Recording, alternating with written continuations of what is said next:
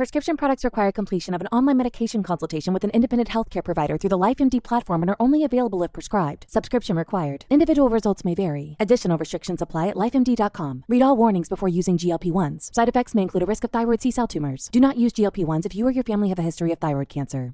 If you've struggled for years to lose weight and have given up hope, did you know you can now access GLP-1 prescription medications through LifeMD? LifeMD is now offering eligible patients online access to GLP-1s, the breakthrough prescription medication that can help you lose body fat and weight. Listen to what people are saying. You just take your shot. It doesn't feel like you're on a diet. What I wasn't expecting it to do was to shut off the food noise. This was life-altering, and if I can do it, I feel like anybody can do it. And here's the best part. Your insurance may cover 100% of the cost of your medication. So go to trylifemd.com to have your eligibility checked right now. Get started today at trylifemd.com. That's TRYLIFEMD.com. Save big on brunch for mom, all in the Kroger app. Get 16-ounce packs of flavorful Angus 90% lean ground sirloin for $4.99 each with a digital coupon. Then buy 2, get 2 free on 12 packs of delicious Coca-Cola, Pepsi, or 7-Up, all with your card.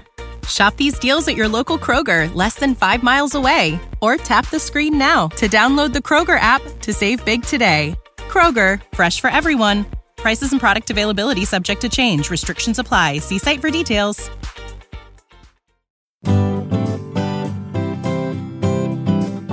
Oh, what a night. Watching Tottenham on a Tuesday night. Hello, everyone, and welcome to What a Night, part of the 90min Podcast Network. God, that we've just talked about something very funny off air that I can't bring up. Apologies for my chortling away there. A big hello to Jude Summerfield. How are you? Yeah, I'm good, mate. You look like you've been scaped in one way or another. You have been. Yeah, I'm just streamlined and all that. Yeah. Jude's had a wonderful trim, and he looks ravishing. Look 24 again. Jude has had the Minute Media glow up. Let's not talk about that. Hunter Godson, that was your Hunter Godson's voice you can hear there. How are you, mate? All right? Yeah, very well, mate. Very well. Enjoyed my nice long weekend. And then two mighty fine owners of cats, Sean Walsh, your cat's making a break for it out the window. She's going up on the windowsill. She likes to have a nice view of her kingdom. Cool. And Dan Kilpatrick, we haven't seen your cat arrive into the Zoom just yet, but I assume it's any minute now. He'll be around, mate. Yeah, he's in his igloo right now. Stalking. Shay in his igloo. Yeah, he's got like a little kind of igloo bed that he sleeps in. That promotion, suddenly so much money to just throw away on your cat. Oh, the cat beds are available. Yeah. Yeah, it sounds like product placement that we've got going on now. I know that the sponsorship of this pod is really taking off, isn't it? So a really good win for Spurs yesterday. What a treat. It was so nice. I have to be honest, Hunter. Sunday. Sorry. God, yeah, we're podding on Tuesday. On Sunday, sorry. Yeah. Time flies when you're having fun. It's just not like it's just so nice to enjoy watching Spurs play that. I watched the whole game with a smile on my face, with one exception that we'll come on to later on. But Hunter, how much joy did you get from watching that Spurs performance? Yeah, it was relaxing, wasn't it? It was nice from the get-go. It was just it was an enjoyable experience, and that there has been a finite amount of enjoyable Spurs experiences this year, and so I think, as many Spurs fans are, you're sort of just trying to forget about what's come before and just try and enjoy the last few games of the season. And if we play like that in the remainder games, it's like, yeah, I get that's fine. That's nice. You know. Yeah, it was lovely. Jude, did you enjoy it? Bet you didn't even have to go for a run yesterday. You have a rest day. Well, I did go for a run because I've still got some pounds I want to shed. So, gains and all that. Still got to get out and do the hard graft. But no, it was great. They just Ryan just stuck all the big dogs out there, and they just got after it, and it's exactly how you want to see Spurs play. It was brilliant. And we got a look at Basque as well, Dan. We did, yeah. Or Shag, we're back. Yeah, I'm so glad you did it. Yes. I'm not going to let our listeners down. I know what they want. The listeners want Shag. Yeah, it is great, isn't it? And that's exactly what I expected Mason to do when he got the job, to kind of play the crowd pleasers and also let's face it, the Daniel Levy pleases as well. You know, the players, the club kind of wants to see playing and did want to see playing under Jose. And yeah, I just feel like, I'm sure we'll come on to it, but the more kind of Bale plays, the more that's going to look like a mistake, not only for most of the Mourinho era, but also we have to say from Mason not playing him against City in the final, which you know, if we're going to talk about Bale regrets, then I think we have to talk about that one as well, to be fair. But definitely, yeah, I'm sure we'll come on to that. Shawnee, just before we go on to the good stuff, just aside from everything else, it was a real joy, wasn't it, watching the team just start on the front foot? Yeah, you know, start on the front foot. We're going to come on to the pressing and some of the individual performances. And I can't remember if I mentioned this last time, but it's nice to be able to watch Spurs and feel good about a win and not have to worry about the long-term prospects of the unpopular man in the dugout. Shawnee, have you watched back the highlights since? I have, but it's only available on Sheffield United's YouTube channel because everyone else is doing the boycott. So it's like on Sheffield United's YouTube channel, it's got like good. 1 million views. It's like their most viewed video by absolutely miles. And they got a 2 minute. They got a 2 minute video. The first minute is like the only 2 half chances they made in like the first few minutes, which didn't even trouble us. Yeah. I think there's gone short. Sorry. Yeah, they're just and the clips of Argos, like they're cut really finely, so you hardly see the assists in any of them. It's just the ball going in, basically. Classic. So accurate. I would encourage Spurs fans, if you haven't already done this, and I'm sure lots of people have because there's millions of views on it, but go and check out Sheffield United's versions of the highlights. I think they include a shot that from Sheffield United that went out for a throw-in. as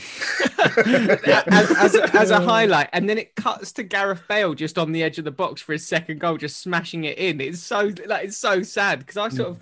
What's annoying, right, is when some of the performances we've had this season, I haven't wanted to watch any highlights for a week. I wanted to be steer so far clear of highlights off the back of us losing to Liverpool or Chelsea, for example. This one, you want to bask in that for the whole week. We've got a full week until the next game. Like, I want to be all over that. And of course, for the right reasons, we're blacked out on social media. But I'm sort of now ready. I've watched back Match of the Day 2 again, just for a bit of that. I've watched the Sheffield United highlights. I went on the club website to watch the highlights there. I went back to the dark ages of dial-up to go and watch some content on .com. So yeah, it's been brilliant. Let's talk through the good bits, the bad bits, ugly, and the beautiful. And we've got to start with Gareth Bale. So Dan, you kind of alluded to it there, but there's a little bit of me watching yesterday that was like bittersweet. So I loved seeing him banging that hat trick, but it made me think: have we been robbed of a few more performances like that this season? Yeah, I think that's it. Like, every time he plays well, and it's been the same kind of all season, really, you just can't help but feel like, what if? And I think yesterday was the kind of perfect example. I mean, it's kind of natural to start looking forward and think, oh, you know, he finished the season strongly. You know, maybe he'll be back at Spurs next year, and maybe, you know, we'll have this for more like 38 league games.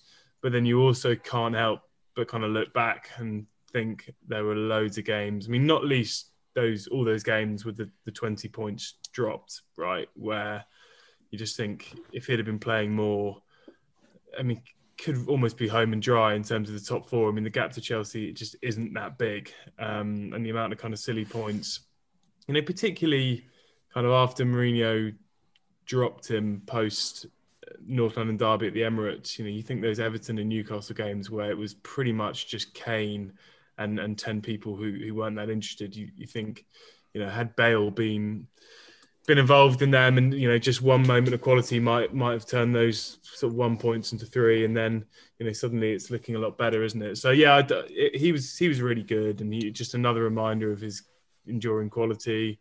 He made all the finishes look really easy, didn't he? Which is what great players do. I mean, especially the second one where he just kind of unnecessarily spanked it into the top corner. So yeah, it was really good to see, and yeah, I kind of echo everyone saying that, you know, even if he's just going to kind of help Spurs beat the bottom half teams next season, then that's still, you know, he's still going to prove great value for money if they can get him back. Yeah, I love. Go for a shot. Go for a shot. All right, if you insist. And you get like that now takes his tally to 9 Premier League goals, and that's more than Mane, more than Cavani, more than Jesus, more than Grealish, Foden, all these guys. Like, you just think he probably ended the season on double figures of goals, but you just think if we could have had Kane's probably going to win the Golden Boot, Son could even come second. If we could have had a third player who could have stretched to maybe 14, 15 goals, then it's just, yeah, it's just a bit, it's bittersweet. Yeah. Mm. Which is kind of what everyone was, what we were saying for months. This Spurs squad is not perfect, and there are clearly big flaws in it that Mourinho inherited. But there are kind of 3 players up there and enough firepower around them to just have a great season or have a good season, just relying on those guys and just kind of playing on the front foot. But it never really happened. So one of the things that I wanted to touch on here, and I think that Gareth Bale sort of definitely plays into something that we talked about a couple of weeks ago, Hunter, but it's this idea of kind of tactics being on one hand, but also just the sheer fact that you've got wonderful players on the other. Sheffield United, we'll definitely talk a little bit about later on, but they were poor.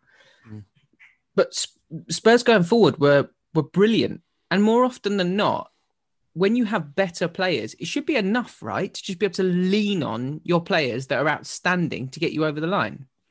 Yeah, I mean, I think in this instance, we're not talking about better players. We're talking about world-class players against abjectly average players. I think when you take Wilder away from the Sheffield United side, who had them all playing well above their sort of their pay grade, people were surprised they even made it into the Premier League. And then you say, right, okay, Bale, Son and Kane, arguably 3 of the best forward players in the world, and you just let them go out and do their thing.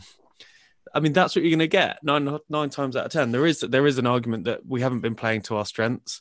In fact, we've been playing very much to our weaknesses, which is sitting deep and defending and hoping that it pays off. But I think you're right. Yeah. And this and the rest of the games this season, I think it is a matter of we are going to have 3 of the best forward players in the world on the pitch. And we should just be able to just say, right, we have better players, go out and make it happen. That being said, I do think we really played to our strengths at the weekend with Dele pressing quite hard up the pitch, which we know that's where his strength was. There was a massive sort of myth within the Tottenham fan base that Dele Alli was quite a lazy player. It's just not true at all. He set the tone a lot of the time. He started the press. He was often the highest player up the pitch.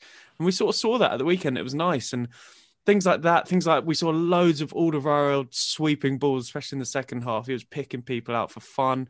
It just felt like all of those strengths that Pochettino had built up, Mason's gone back to them. And I think we said fun at the beginning. That's what it was. It felt fun. It felt like a return to what we're good at. Jude, I'm interested to know what your take on Gareth Bale's performance. What were you going to say a little bit earlier on, mate? I was just going to pick up on the second goal and just... do you remember when Luis Suarez scored against PSG when he nutmegged David Luiz? And then he didn't need to put it in the top corner. Like it was totally unnecessary for him to curl it like right into the stanchion, but he did it anyway. Just like the touch to get away from Basham that just sets him up to strike it right into that top corner, and the little like chink of the net. Oh, that was lovely, wasn't it? I've listened to it just over and over again this morning. It's so delicious. When the ball sticks in the top corner, it is incredibly satisfying, isn't it? Where it holds for like 2 seconds. Have you heard the noise that Suarez makes after that goal before, Jude? Have you ever heard the noise? He just runs away. He just runs away and goes. That's what I was saying on our WhatsApp group with the R2D2 vibes. He literally sounds like a droid. It's crazy. Sort of goes really close to the camera as well. But it was exactly the same, right? He didn't need to whack it that far in the corner, but that. The fact that he's been so in and out of the team and yet he can finish like that 3 times. And earlier on in the season, Spurs fans were having to deal with the heat about Gareth Bale playing against all sorts in the FA Cup and the League Cup, etc. And people saying, oh, he can't even do it here. It's just like it was so far wide of the mark. And you now think, I want to put it in this section because I do think it is a good thing. It's allowed me to get a bit overexcited and a bit unnecessarily buzzy and start looking at the fixture list and start working out where I think people are going to drop points and where sort of like, oh, Chelsea got a tough run in. And what if Leicester have dropped points by the time we play them on the last day of the season? Has anyone else done that? Have you done the predictor yet? Yeah. Kind of all. What's the predictor? All the remaining games. I haven't done it. Right. So I mean, ours look pretty good though, don't they? Yeah. It's like Wolves, Leeds, Villa, Leicester. and then Leicester on the final day. Those 3 games are they've got to win those 3 games, man. If we don't, then fair enough, right? Leicester and Chelsea United still only to play those as 3, well. fine. Leicester have Chelsea and United, and Chelsea have Leicester, Arsenal, City. Can we not forget Moisey, lads? This is Moisey. This is disgraceful. So Liverpool still got to play United. So that kind of what's really great for us. I mean, if you take aside again, we should park the idea of anyone being injured during any sort of protest is an awful thing. But the fact that the game was called off puts an enormous amount of pressure on Liverpool in terms of fitting in an extra game with less recovery time at the back end of the season. And them having to play Man United. If Liverpool drop points against Man United, Spurs have got it in their hands to finish ahead of Liverpool. Equally, if Leicester drop points and we're within 2 points going into the final game of the season, it's just a bit exciting, isn't it? And I feel like this is something that Ryan Mason, not single-handedly, but just having him in charge. Go on, Dan. It sort of makes you sort of dream a little bit, you know? What I think we should say is that if you could literally handpick 2 games for a rookie manager to play in the league, you would pick Saints and Sheffield United at home, I think. Pretty much hands down that those 2, I'd say.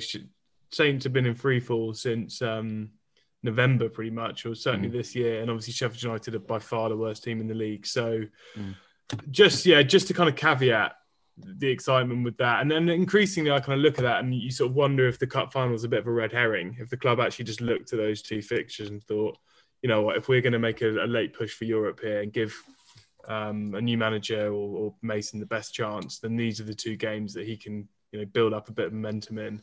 And that's kind of borne out. And then, you know, both those teams are just so low in confidence, and Saints showed that in the second half, and Sheffield United, you know, once they made one mistake, they made kind of 5 in a row, you know, and it was but I do think Mason deserves a lot of credit for changing the style effectively and so quickly. But I also think, you know, Leeds is going to be a whole different test to those 2 teams. Let's talk a little bit about Sheffield United, because they're occupying the bad section for us this week. They had an absolute stinker, didn't they? I think Dan sort of nailed it though. It was a case of they were doing all right, but then as soon as one mistake came, it was like, right, we're all panicking. Every ball into midfield looked panicked after that. Every ball from the centre backs to central midfielders, we won nearly every. So we turned it over so often in that position. And then they had, again, after the half time, they had another like 10 minutes where they're like, right, we can do this. We can play football. And then the first mistake came and it's the same again. But they were really, really poor. And the fact that the second Bale goal, where he sort of runs through, and the fact that it could have been one of like 5 Spurs players and there's only 2 Sheffield United players in the screen, it sort of tells you something about where they are mentally, probably, in terms of, well, I'm not going to run the full length of the pitch. Do you remember like peak Usain Bolt during races? You used to have time to sort of look around either side of him to see just how far ahead of the competition he was. The fact that Gareth Bale was allowed that long to just go like... He had about 4 and then he slowed down, like massively slowed down. But then he whipped it top bins. But yeah, like I said before, I think Chris Wilder got this team overperforming massively. And I still disagree with him being dismissed. I think that was a terrible decision, but you know, you can only beat what's in front of you. They beat Brighton last weekend, who were incredibly unlucky. I'm not going to say that. I watched that game as well. It was a travesty. Brighton lost that game, but Sheffield United, as Dan said, are by far the worst team in the Premier League, and so we do have to take it with a pinch of salt. Yeah, I sort of went back through their results last night because I was like, maybe I should just before getting too carried away, maybe I should have a look through their results. It's not pretty reading. Like you sort of forget how bad they've been. Almost everyone has spanked them. Like, I mean, I got to seeing Arsenal beat them 3-0, and then I was like, I'm turning this off. If Arsenal beat them 3-0, then I'm not having that. But equally, at the same time, Hunter, you're right. Can only beat what's in front of you. We're going to come on to talk a little bit later about some of the post-match comments. But just before we do, let's talk through the ugly. There was a really grubby challenge, Sean, from Fleck on Lo Celso. Lo Celso, I thought had been like making a mischief of himself as always, and good fun to watch. That to me just was completely unacceptable. Is there any other way to read that one? I can't believe that for all the stuff VAR have looked at this season, all like you even go back last week, the Balbuena thing where he's cleared the ball and he's caught a Chelsea player on the follow through and he got a red card for it. All the kind of stuff they slow down and they examine like every frame of it. That's the one where they decide, nah, that's okay. Fleck standing on Lo Celso's face with enough force that the studs penetrate his skin. Yeah, that's fine. I couldn't believe it. I thought Mason spoke really well on it afterwards, and obviously he comes from a place where he's very aware of head injuries and you know the careful nature of them. I thought he was rightly damning in how hard he went on in it, because if you watch it back, you don't even have to watch it in slow motion. That's the thing that got me, is that you can watch it in full time and it looks like he comes over his shoulder. He can easily step to the side now, and he comes down with quite a lot of force onto his head, and it just was one of those that. As Sean sort of said, it's the inconsistency, right? It's what we've said all year. But to not even send the ref over to the monitor to go and have a look for himself suggests that was in no way dangerous play. And it was a bit sickening, because it was it looked like really nasty. So I mean, he'll probably say he didn't mean it, and God, maybe he didn't, but really it looked terrible. And I thought Mason did a really good job of sort of battering him after the game. I just don't know how they get to these conclusions at Stockley Park. If they just got like a wheel of fortune just in there and they just spin it every time it's something to look at, and they just is that it? No, it was absolutely. I mean, we've all played football, so you know, like sometimes somebody trips up in front of you, you know, you can just jump over the top of them or swerve to the side, and he doesn't. And whether it's intentional or not, it's just rubbish. It's rubbish behaviour. I think that's a good point, Jude. A lot of the time, you know, you can sort of throw your body. You can fall over to avoid doing that. You can avoid treading down. It just, I didn't like it. Made me feel a bit sick. You know, I've had two head injuries in my life where someone's done similar things to me, and I just thought, oh, you bastard! You know, you could have avoided that. Hopefully, he's all right. He looked quite comedy with the big thing on it, with the big thing of ice strapped to the side of his head. Like a novelty cartoon thing. Good meme material. Good meme material. But I think he's all right. But yeah, it's one of those that. You know, Alex Ferguson said he could have. What was that when he said he could have been killed? Yeah, when that person got the ball booted him or whatever. Could have killed him. If those studs land in his eye, you just never know. I just thought it was unnecessary. I think the bit that got me is like, I mean, firstly, there's something genuinely laughable, right? When you have that thought process in your mind where you're like, well, I know because I've played that you can avoid that. And then people say to you, you've played, have you? And you're like,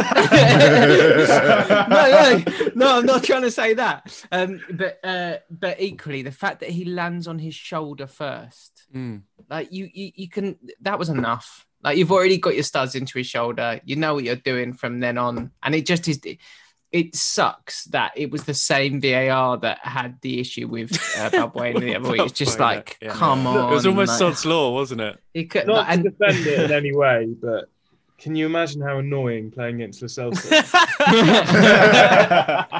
I literally love him. I love him so much. He annoys Tottenham's fans. Fucking loads as well. So. We've needed. Like he's all like elbows and kind of he leaves them in so often. Can I ask people's favourite of all time? favourite Lo Celso annoyance of all time? Because I know mine instantly. Yeah, I think I know mine. I think we might have the same one. Is it Digne? Oh my word! Yeah. If Spurs fans, if you get a chance after this pod, look up Lo Celso winding up Luca Digne. It is so wonderful. Yeah, he's just about to take a throw in, and he just won't stop flicking him. He just I remember just now, flicking him over and I've over not and seen over. that sounds amazing. It is incredible. It's great. It's about a minute and a half straight of him just won't leave him alone. Oh my just God, sort that sounds great. Flicking his arm and just like pushing him around. It's just wonderful. I mean, until he stamps on Fabregas's hand casually, he'll never be Lamella. Until he tries to literally gouge Diego Costa's eyes out, he'll never be Moussa Dembele to me. Yeah, he's got a long way to go, hasn't he? It's a long path ahead. So just to finish up on the beautiful, Sean, you wanted to kind of just touch on the narrative around the club, because I think it is quite nice that we finish games and then you don't immediately have the kind of pregnant pause where you wait on ice to see what way we're going to all shift or what way we're going to be moved or kind of almost like chess pieces moved to a certain narrative. It's quite nice, isn't it, after the game to be able to just focus on the result. Yeah, it reminds me of that old Rio Ferdinand quote where he's talking about like Messi and Ronaldo. He's like, just enjoy it, man. That's what I'm like now with like the Southampton win and the Sheffield United win. Just trying to relax and try and enjoy the end of the season. Like, I think it's good that we're as far away from the top four, like where we can kind of get it, but we're not expecting it. And it was almost like, you know, when we were leaving White Hart Lane, and if we had beaten West Ham, then it would have gone to the last game at the Lane, and we still would have needed a win to like keep the pressure on and stuff. Yeah. And it was like we didn't really want that hanging over us. It was nice to have that kind of weight lifted so that you don't have to think about that. It's nice to be able to go into the end of the season. Like, I know the fans are planning a protest in the coming weeks and whatever, there's all this kind of tension, but it will be nice for the last couple of games where there will be fans back in the stadiums, just to be able to, you know, see Bale, Kane and Son all together for the first time in person, and just trying to see the good stuff, because there's been a lot of bad this year and there could still be a lot of bad to come. So that's why you got to enjoy it while it's here now. So two final things that we need to discuss on the pod. Firstly, really interesting piece that you wrote, Dan. Did you write this? Yes, you did. About Eric Dyer's an interview you did with Eric Dyer about him responding to criticism, saying that he felt that perceptions of his performances were unfair. Do you want to kind of give us a steer on sort of what the wider context was? Yeah, I mean, there's not much more to say, really. I mean, we had a quick phone call afterwards because Spurs tend to put a player up to speak to the papers afterwards, and he spoke about Bale and Dele, and then he spoke a little bit about his own form, and he just said he felt that the perception of his performances had been unfair, and he was quite clear to say that he wasn't, you know, talking about anyone individually. Not you, Dan. Not you. Yeah, he didn't say the standard. I mean, I think he didn't want it to be, you know, a dig at Jose, effectively. But right.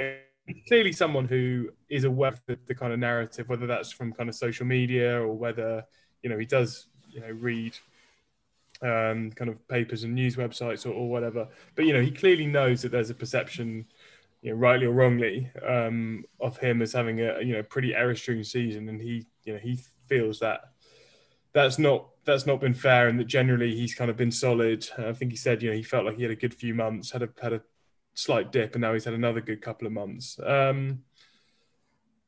So yeah, I mean, I guess my view is that I don't really want to judge any of the centre halves on what kind of we saw under Mourinho too often, because I think, you know, the tactics were just ill suited to them. We know that Eric Dyer is kind of not John Terry. I mean, I think that's fair to say. But I also think he can be a decent Premier League centre half. You know, whether he'll be the required level for Spurs in that position, I'm still genuinely not sure. But I think, you know, there've been encouraging signs in the last few games with, you know, him and Toby back together. I think their rear guard against City was pretty impressive. and they couldn't really be faulted for that defeat in the end. So yeah, that's his view. I mean, what do you guys think? Is he right? Is he wrong?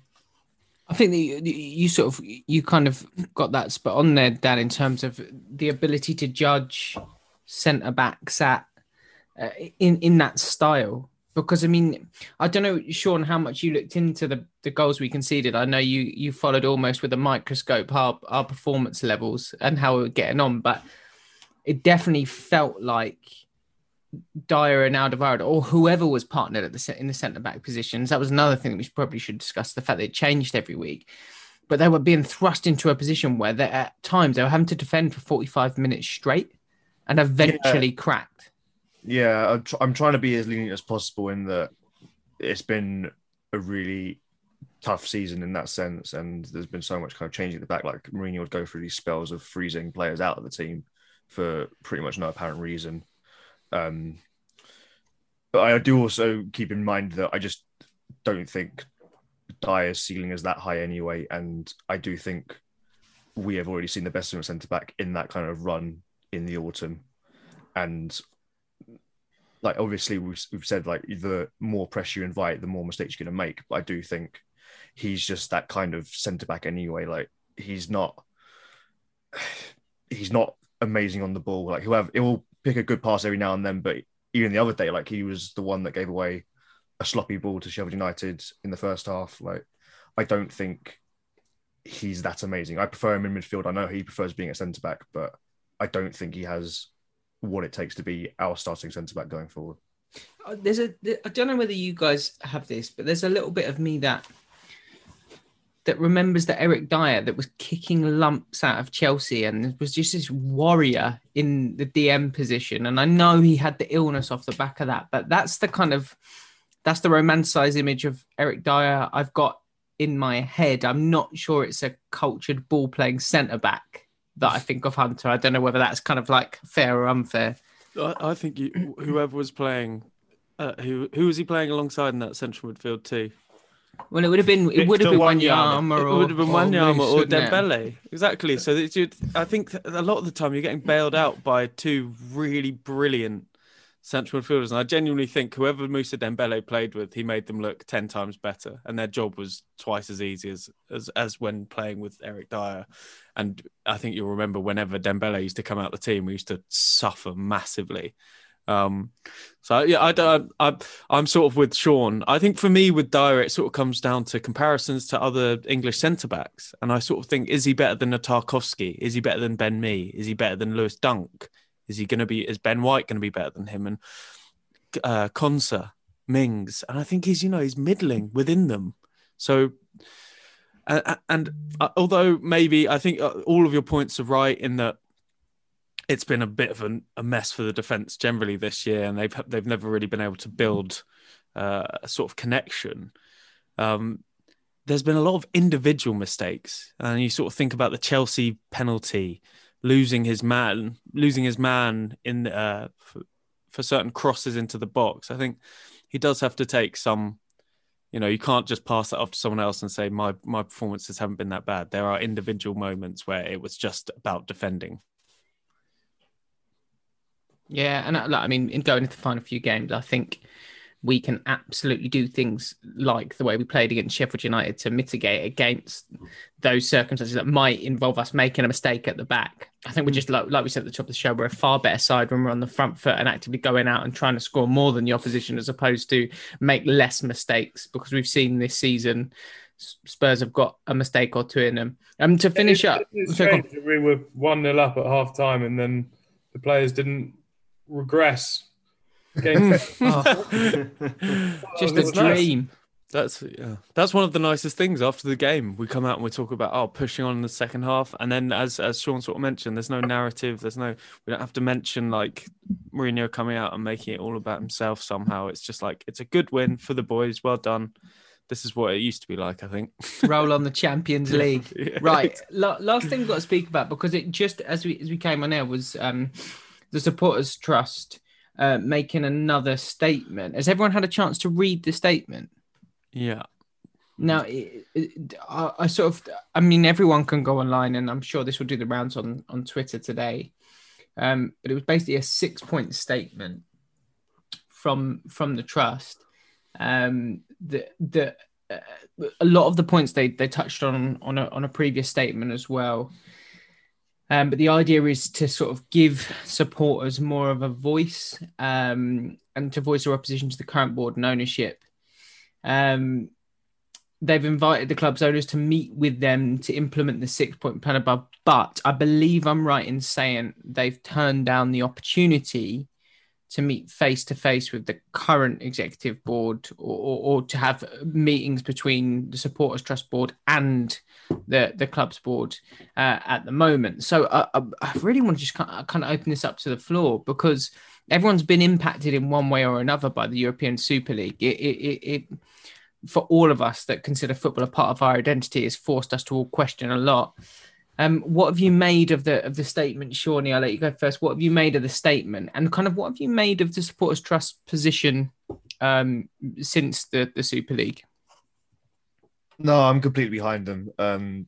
They went on the Fighting Cock last week, and I urge listeners here to go and listen to that back as well, because they spoke really eloquently about the kind of issues at board level, and because we know for years that they've had meetings with Daniel Levy, Donna Cullen, whoever, and it did just kind of feel like it's their kind of way of trying to hold them to account. But what the thing we've just realised now is that while all that was going on, Spurs were always scheming for the Super League. They thought they had the fans' best interests at heart. They clearly don't.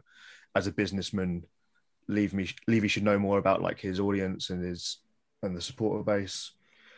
And I know I mentioned the protest coming up. Like, I'm interested to see what that's like, because after the United one, I do think there's going to be a sense of maybe one-upmanship from everywhere. And we spoke off air about the context that United was brewing for a while, but I do wonder what it's going to look like properly mobilised, not on the internet kind of stuff. Sorry, go on. Hunter, were you going to jump in there?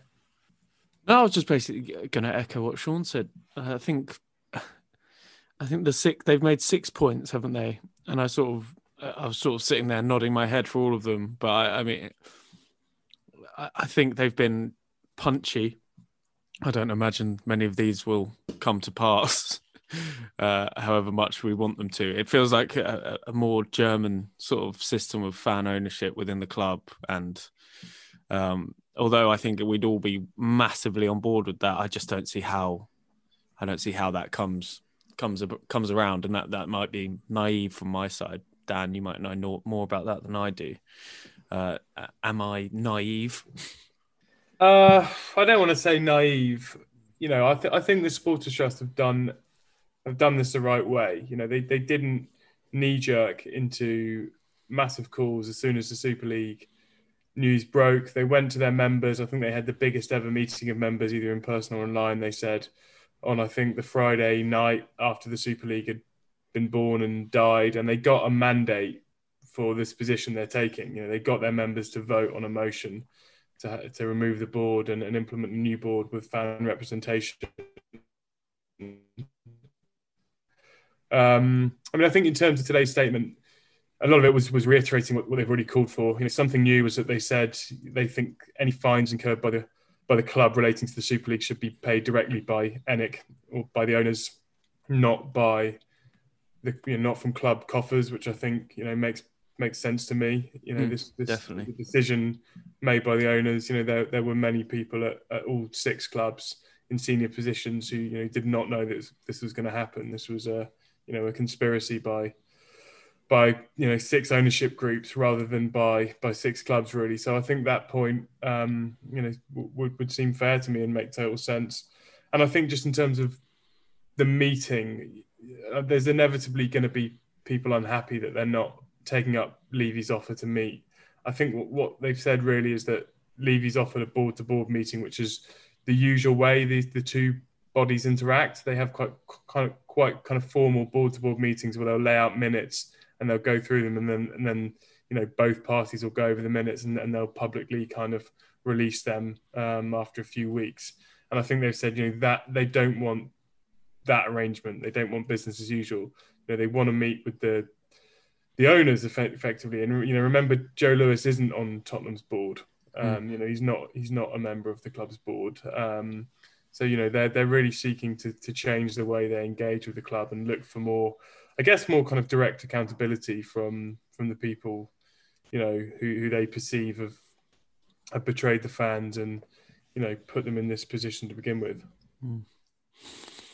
It's interesting over the course of the weekend, Jude, watching the way things played out at United, and there was a lot, rightly or wrongly, there was a lot of criticism of the United protest, and I think possibly one of the things that I'd flag is the fact that as I said earlier on in the pod, there is no reason for anyone to be violent or for anyone to come to harm. Having said that, if there was close to 10,000 United fans there peacefully protesting, we are actually seeing a wave of football fans take ownership of the ability to stand up and make a statement and kind of have their voice heard.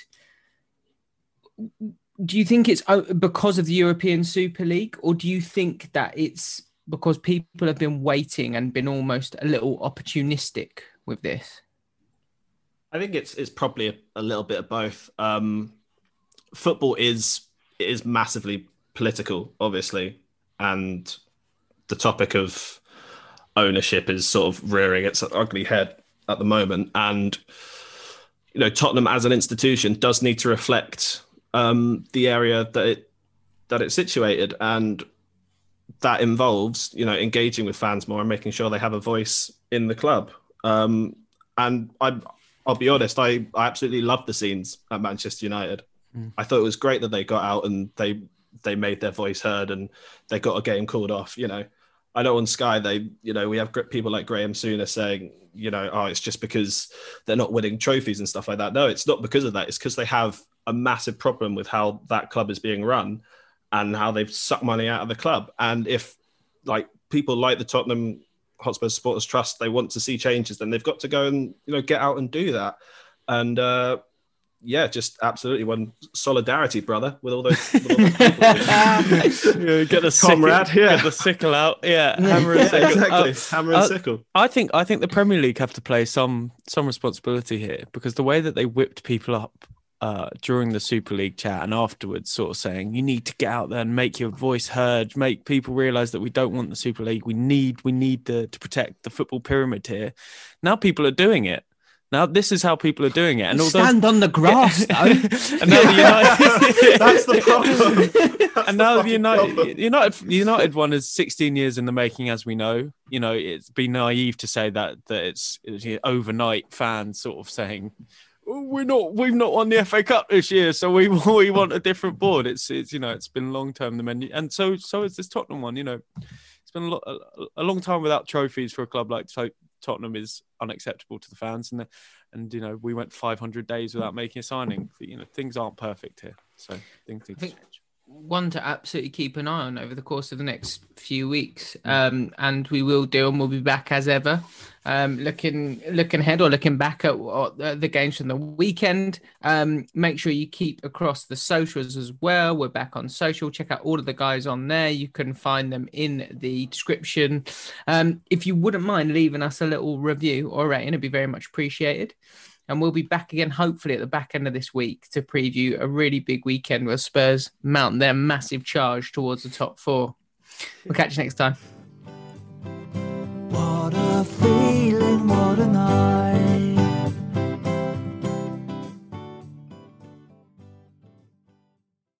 Save big on brunch for mom, all in the Kroger app. Get 16-ounce packs of flavorful Angus 90% lean ground sirloin for $4.99 each with a digital coupon. Then buy 2, get 2 free on 12 packs of delicious Coca-Cola, Pepsi, or 7-Up, all with your card. Shop these deals at your local Kroger, less than 5 miles away. Or tap the screen now to download the Kroger app to save big today. Kroger, fresh for everyone. Prices and product availability subject to change. Restrictions apply. See site for details.